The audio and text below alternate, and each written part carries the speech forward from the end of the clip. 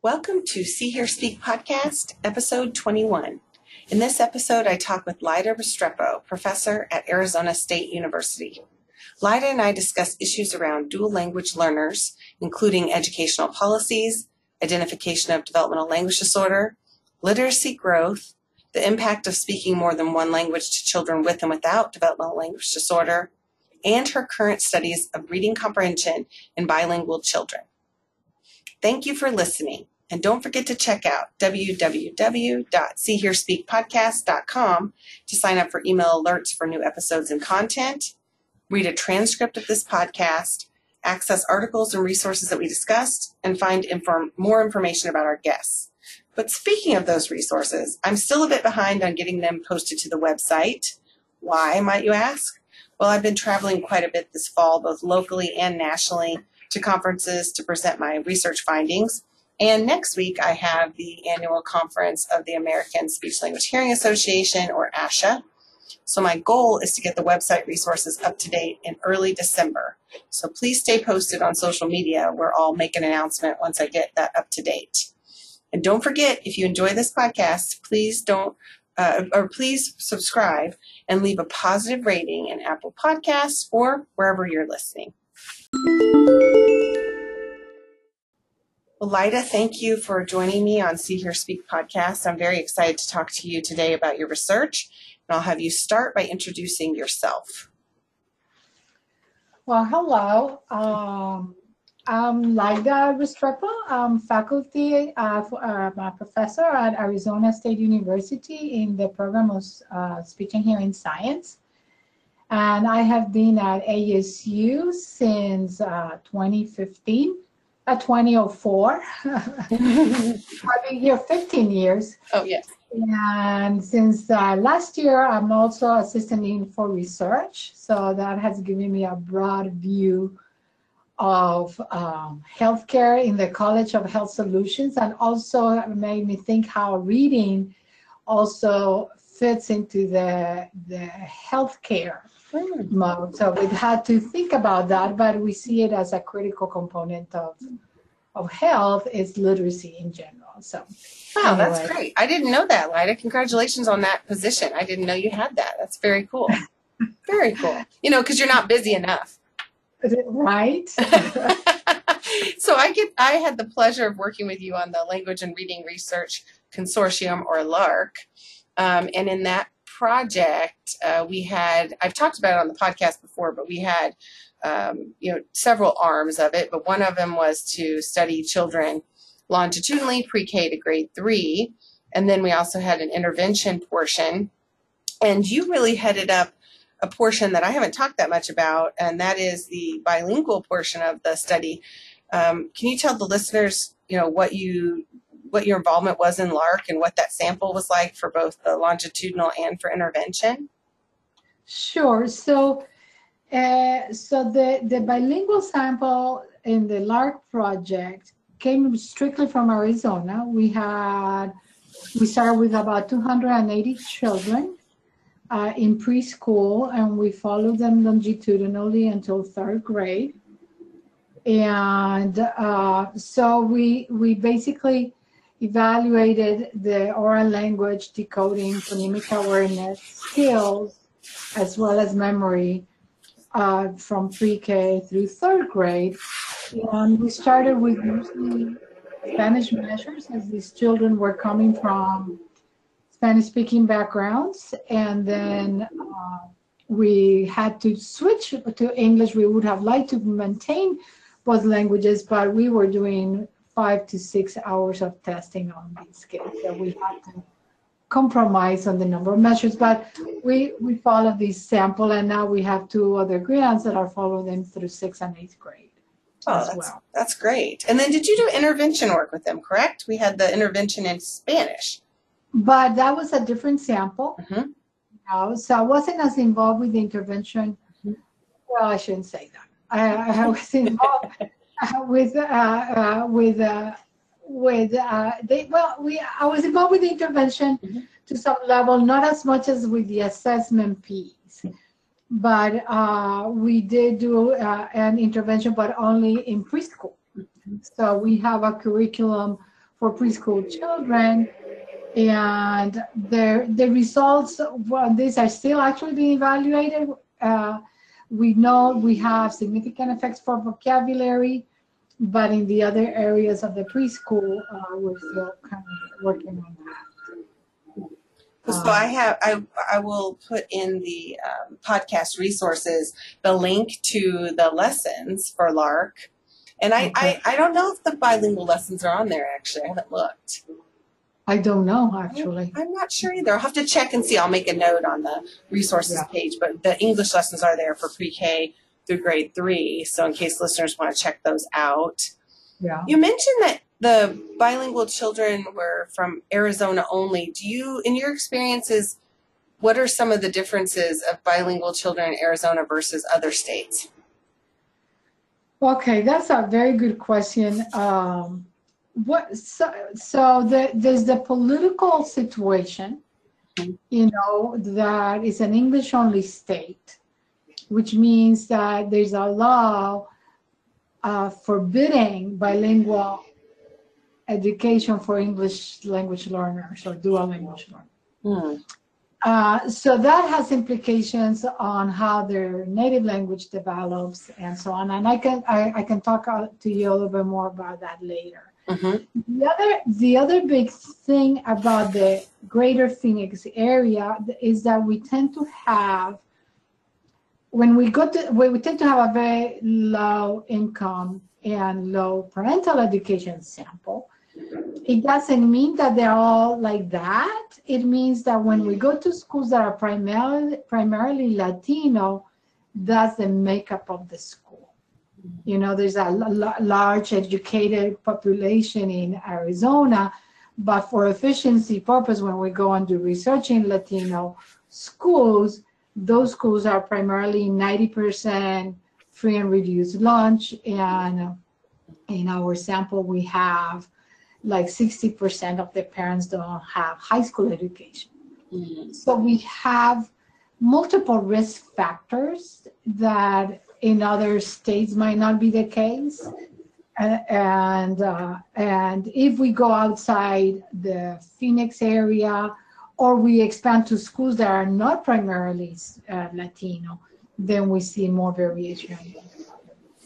That makes sense. And I often find differences in results with Texas and Minnesota and Massachusetts, and I think is that multiple set of risk factors that are present in our samples. That makes a lot of sense, and I've published on a different study that you're not involved in with your colleague Shelley Gray and Mary Alt, and we had a sample of children bilingual where we were testing their working memory. And we had a paper come out last year in Language Speech Hearing Services in the Schools, and a special issue on working memory, where we showed that the children in our sample didn't have the bilingual advantage that everyone talks about in central executive functioning in particular, but in lots of measures in working memory. And one of the reasons we proposed was that the sample that we have in Arizona is different than what we see in other places. And a lot of that bilingual advantage work is done out of Canada, French, English, and they do tend to have some higher socioeconomic status. And I think also just even some factors, in Canada where they promote and cherish the bilingualism, whereas you said in Arizona, the policies are such that it's really looking towards an English only, so more of a enculturation to a single language. Right. So, and they're forbidden in many cases of speaking their language at school. Wow, I didn't know that. That's. When I came as a professor at the University of Arizona, one thing that really shocked me was that when I would work with my students who had a background, their family was from Mexico and maybe they were first or second generation, they didn't have the language skills in Spanish that I thought they might based on their family interactions. And they told me that a lot of it was because they were told, even in their family, like, you need to speak English, you need to speak English. And interestingly enough, there were those who were not coming from a background of having Spanish in the home who spoke better Spanish and were the bilingual speech pathologists. And some of them had even gone to Spanish immersion programs. And to get into the Spanish immersion program, you had to show good English skills, which was just shocking to me. And I thought it was such a discrepancy by who was bilingual. And I'm wondering if you're seeing that too with some of your students. Sorry, I was trying to. Yeah, we see because a lot of these children don't develop literacy in the native language. And because they are not allowed to speak, and many times the teachers, pediatricians tell the parents to only speak English to help the child, unknowingly that actually it has all kinds of negative consequences for the family, the cultural transmission, for the literacy development and language development in the native language. So yes, that's often the case. This goes on in a short. And Fred Genesee says this is a waste of a wonderful resource. So I see students and children are having a resource that would be valuable to the whole community. Absolutely. So you work with children with language impairments in both English and those who are bilingual.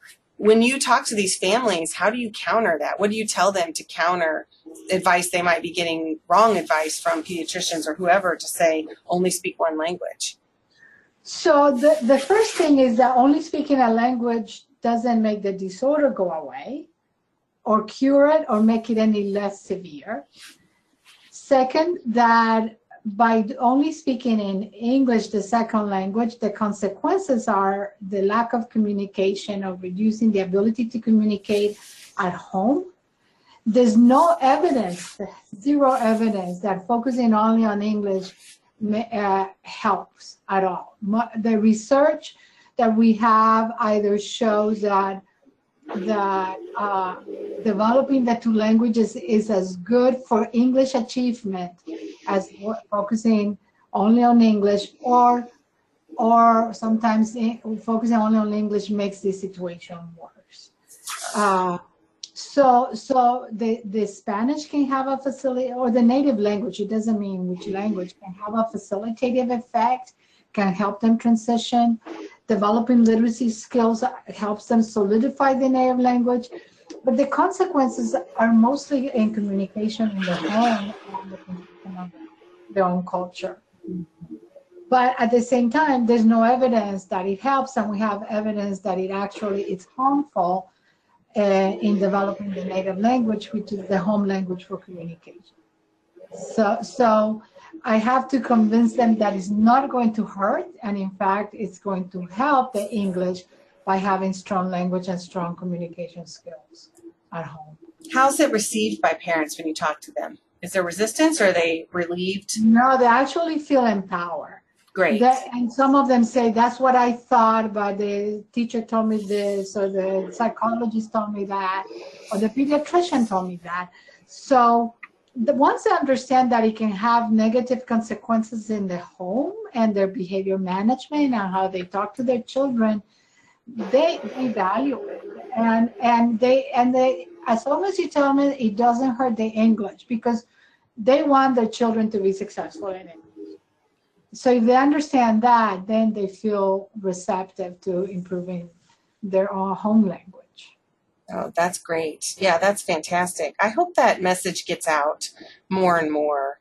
It's such a critically important message. And as you said, it's not only that it doesn't cure the language impairment, but it can really hurt the interactions at home and create more communication difficulty at home, and also the cultural identity aspect too.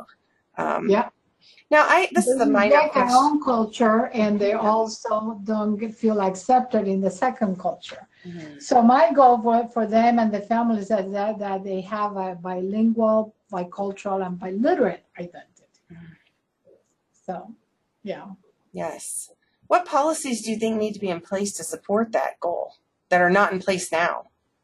No, they're not in place. Arizona, we have a new superintendent of schools, and she would like to repeal the English only policy, They have found that it has a lot of, that actually performance has decreased in academic achievement, and it has not had any of the positive effects that people were told it was going to have.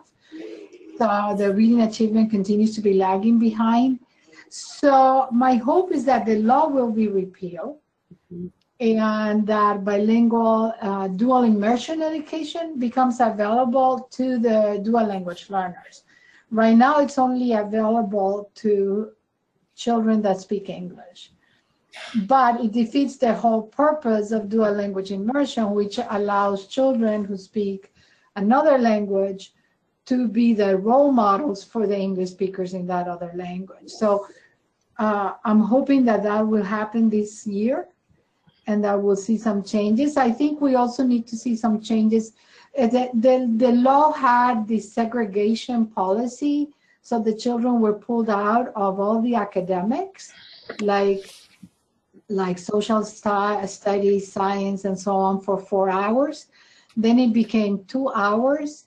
But during that time, there was a lot of drill into English development and use of very inappropriate curriculums. In fact, I have a teacher in my master's class now who is now pursuing the speech pathology.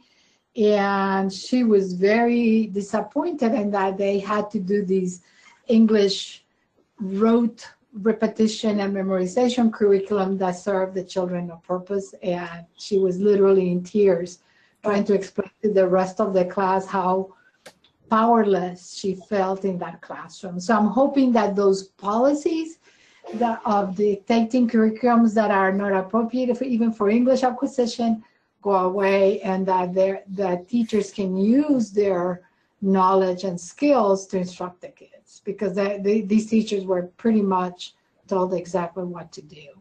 Wow, that's so disappointing. And the new superintendent of school, or no, what did you say, secretary, is she a speech pathologist? She's actually a speech pathologist and teacher. Wow. So she has background in both areas. Yeah. That gives a lot of hope. Yes. Are there certain states you think do it right that you'll base as an example for Arizona? Oh, that's a tough question. Actually, Massachusetts seems to have very high achievement, but they did have for a while the English only law. Yep. When I was there was bilingual education. Texas has bilingual education, but I was just with a colleague that is actually looking at bilingual education, and there's other issues. So I don't think bilingual education per se solves all the problems. We have to have quality curriculum, appropriate professional development, then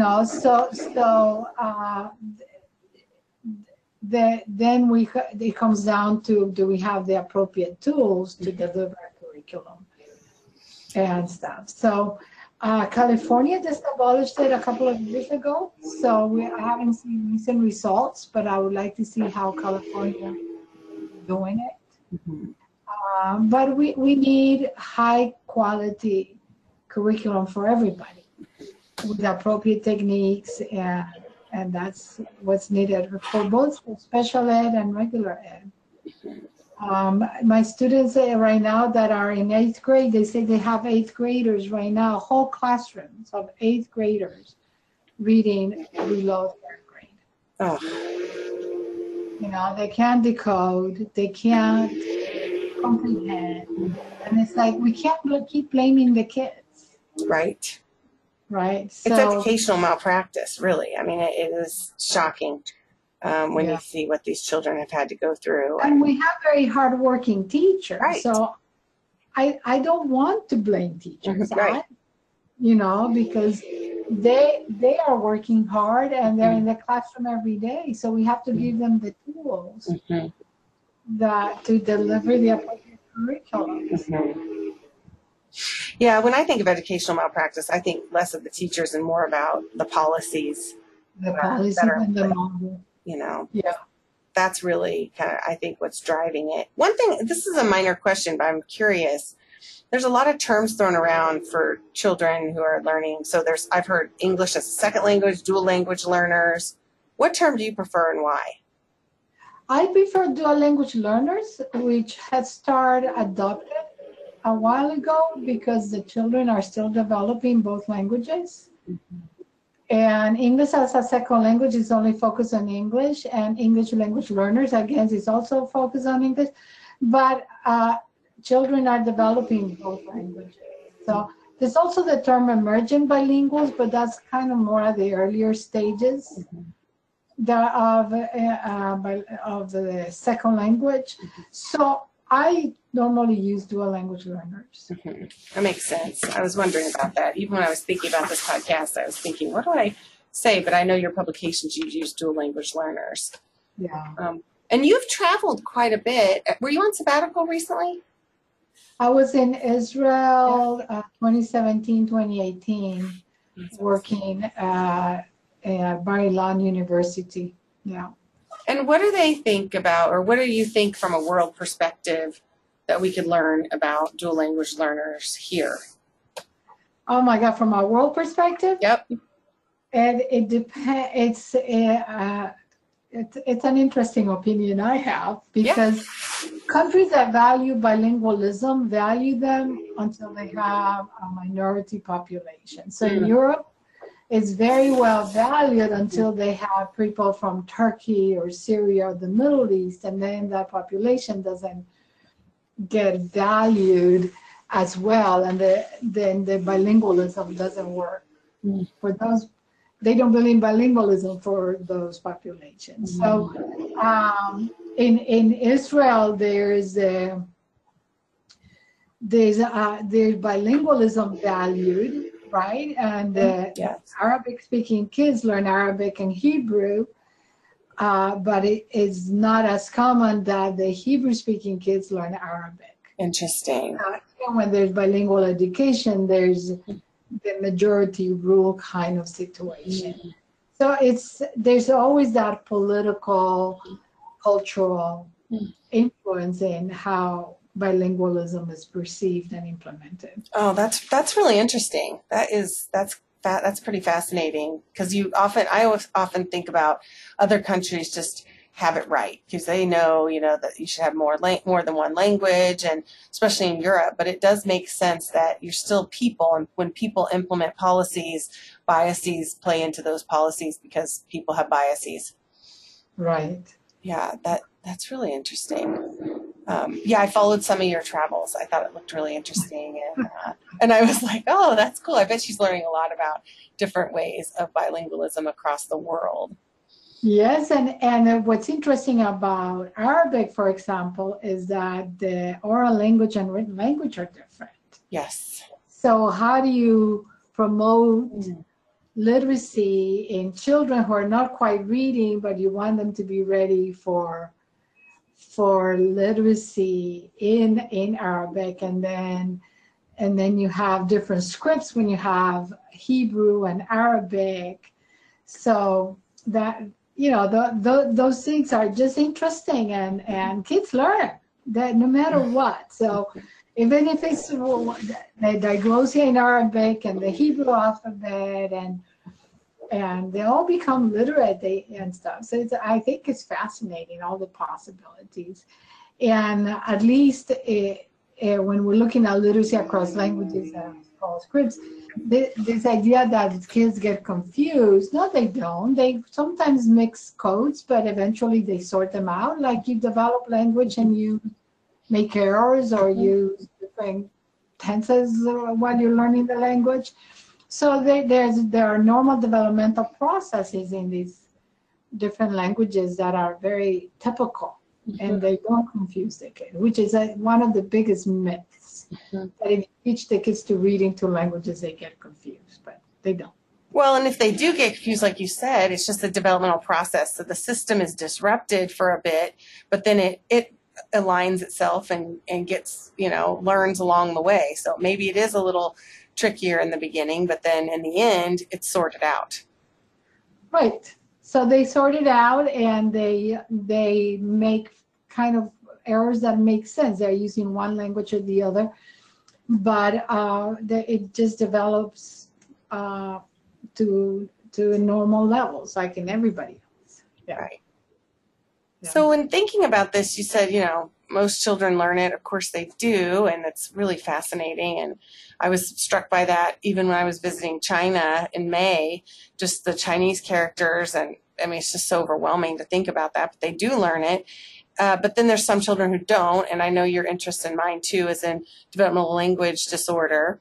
And, and of course, there's been a whole field on trying to figure out who has developmental language disorder and good sensitivity and specificity and diagnostic parameters.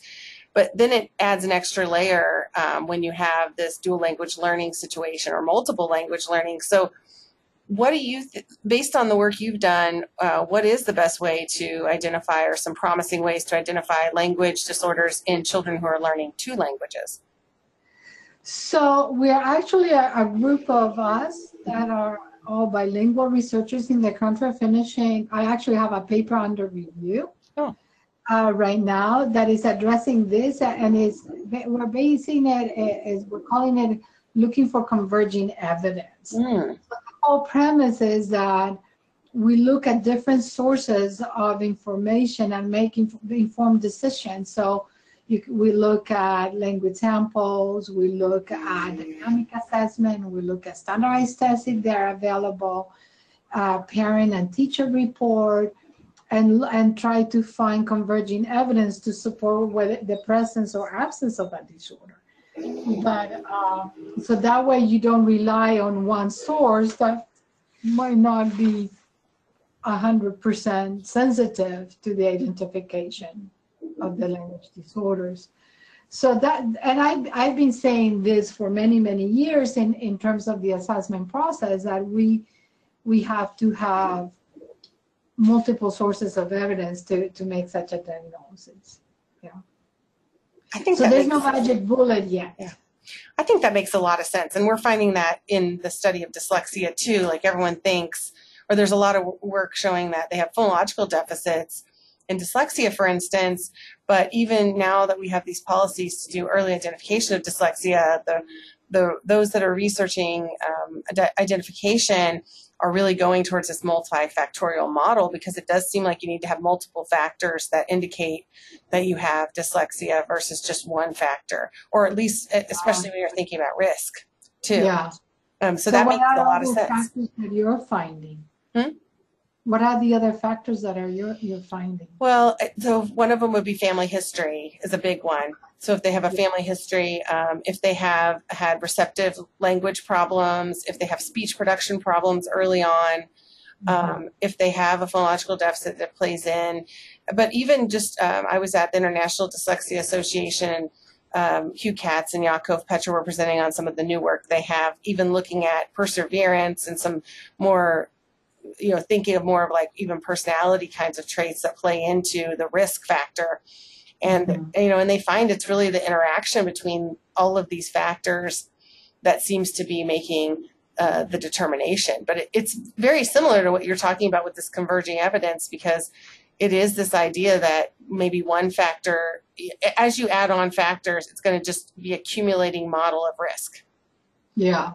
And then they also talked a lot about protective factors too. So, maybe you have risk, like a checklist kind of thing. Like you have 2 points of risk, but maybe you have 3 points of protection. And protection for factors would be like, for instance, a really strong intervention environment, maybe a home literacy environment, or if you have, this perseverance, or maybe you have good processing speed. That's another one, So there's a lot of these different protective factors too, which would be interesting to think about with your converging evidence paper as well, as like, what are some of the factors that help?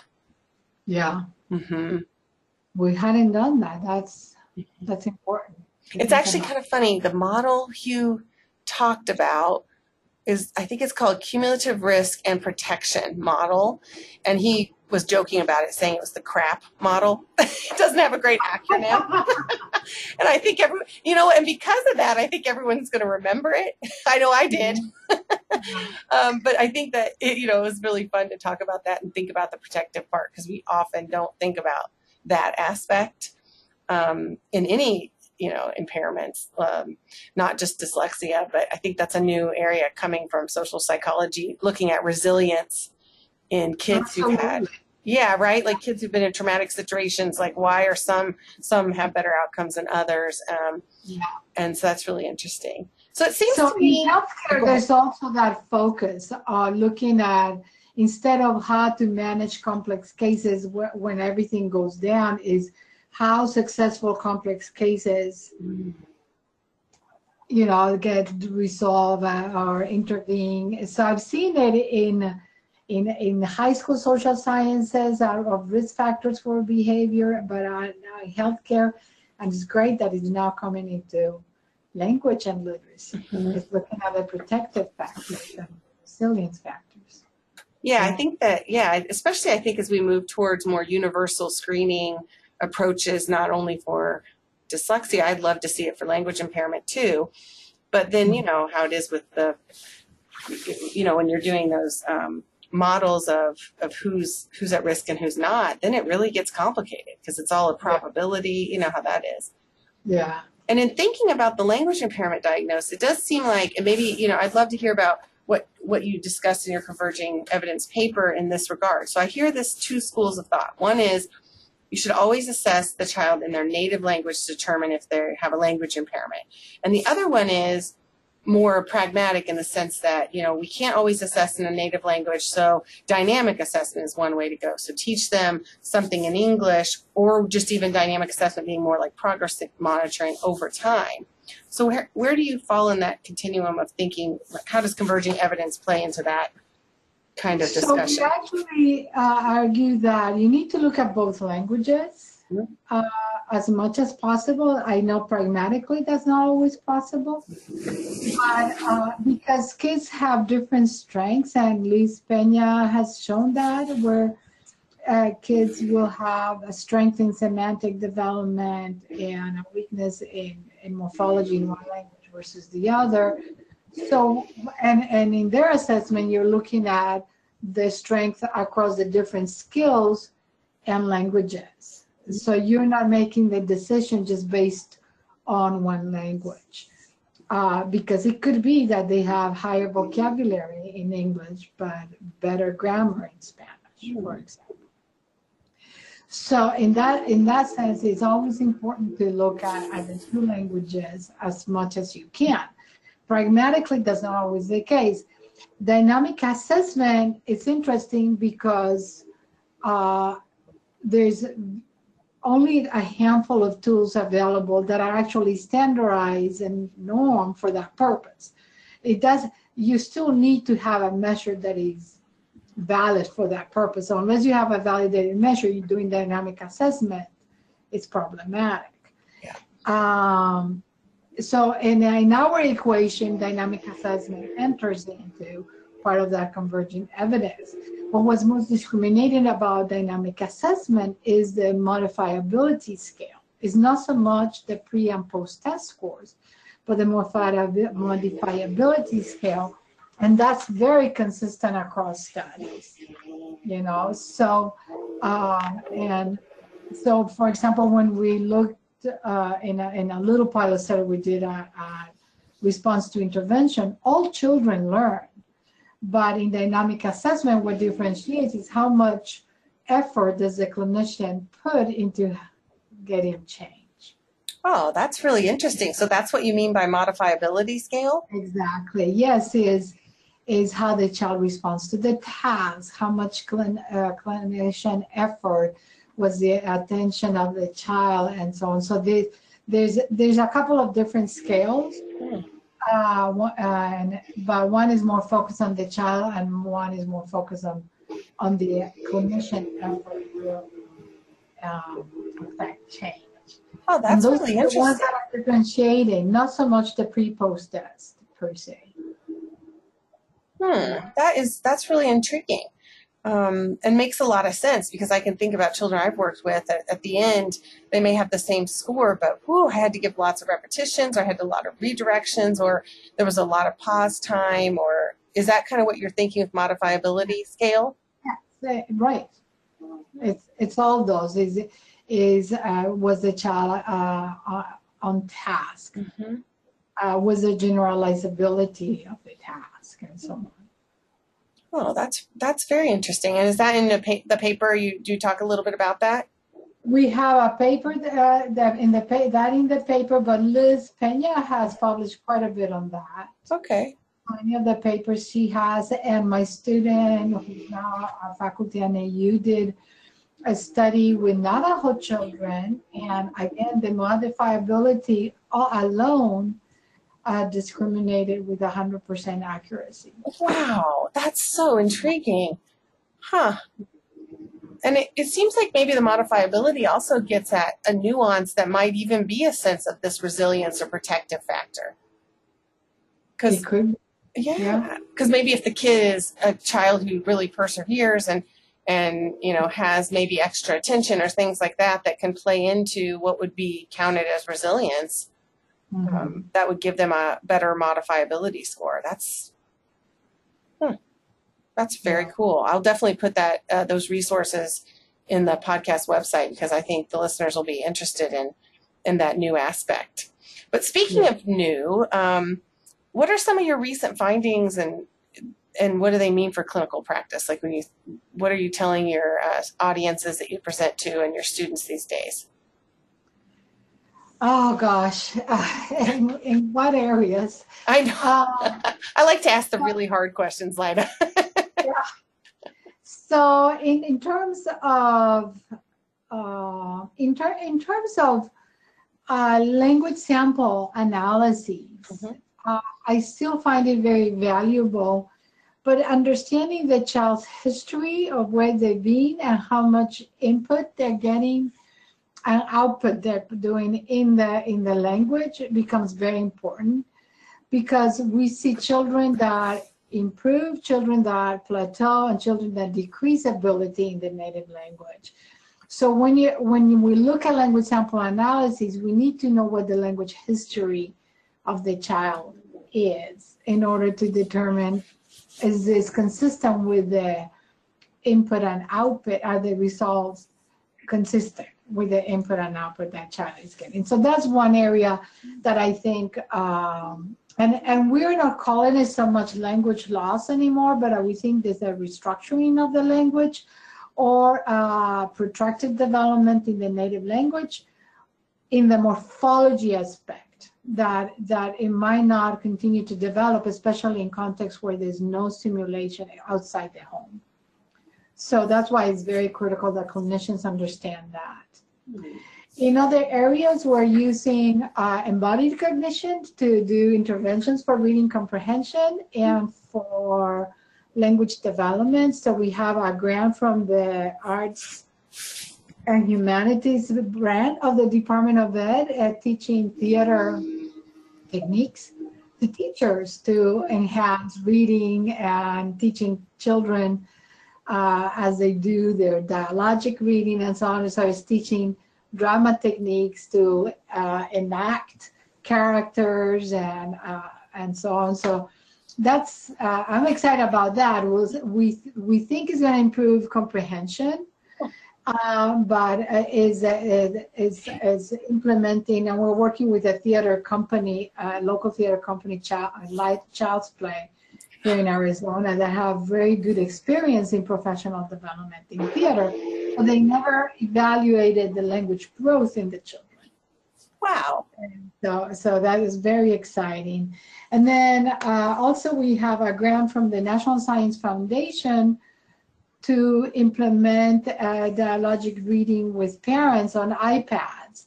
So we are these are for bilingual parents, so we're developing like a virtual tutoring system for parents to read to their kids in Spanish and learn how to ask questions and so on. So there's been some models on that, and we're hoping to start testing our app with that, with the virtual tutoring system. And it also uses actually embodied cognition, so kids can move the characters and so on. But the focus of this grant is training the parents, and if they can't read, the iPad can read for them in Spanish. So it would get over the low literacy issues that we encounter with many parents, that they don't have the skill to read. Wow, Wow, that's so cool, Lida. What age for students, for the theater and for the app? What age? The theater is for preschool. Yeah, and the NSF grant is for school-age kids, like 7 through 9 years of age. Yeah. Wow. Yeah. I So, think that's so great. I love how you're incorporating the literacy part too, not just the language aspect, but really thinking about the language literacy connection in these dual language learners. Yeah, that's great. I don't know that that's always as common as it could be. So I appreciate that so much. So the drama is all connected to books. Mm. So to books that they're reading and learning to use tools from drama to comprehend and think about and discuss about the book. Oh, that's so awesome. Yeah, and then the other one is literacy by bringing parents to read with their kids at the school age, because often we see it supported in the preschool, but not so much in school age kids. Wow, and I love how you get around the literacy aspect by having the iPod read to them. So that the parents don't have to feel that, oh, I can't read this to them, I don't have that literacy. Yeah. That's great. Well, speaking of literacy, I'm mindful of our time, and I'm going to wrap up here pretty quick with you. What a great discussion. But I'm wondering about your favorite book from childhood or now. So it can either, but just a favorite book of yours. I was thinking about that. The favorite book from childhood was actually a book of rhymes, but I'm trying to, the author is Rafael Pombo, I think. I'm not positive. I'm going to have to look it up. Okay. But it's rhymes. So I remember carrying that book every place, and it was all little stories and rhymes that I really enjoyed. Oh. But I'm telling you that I really enjoy reading Isabel Allende. She's a Chilean author, but she's very prolific in the U.S. and lives in the U.S. And she's I really enjoy her books as well. So. And Lida, where were you born and raised? I was born in Medellin, Colombia. Colombia. And I moved here 40 years ago. Oh, wow, 40 years. Yes. Oh, that's great. Now, do you visit often? Not as often as I would like. I know. Well, all of years. Yeah. I think I know why after you told me all your projects. Yeah. It's busy time. Oh. Well, Lida, thank you so much for talking with me today. I really appreciate it. Thank you for having me. Yeah, I really enjoyed this. Check out www.seehearspeakpodcast.com for helpful resources associated with this podcast, including, for example, the podcast transcript, research articles, and speaker bios. You can also sign up for email alerts on the website or subscribe to the podcast on Apple Podcasts or any other listening platform so you can be the first to hear about new episodes. Thank you for listening, and good luck to you, making the world a better place by helping one child at a time.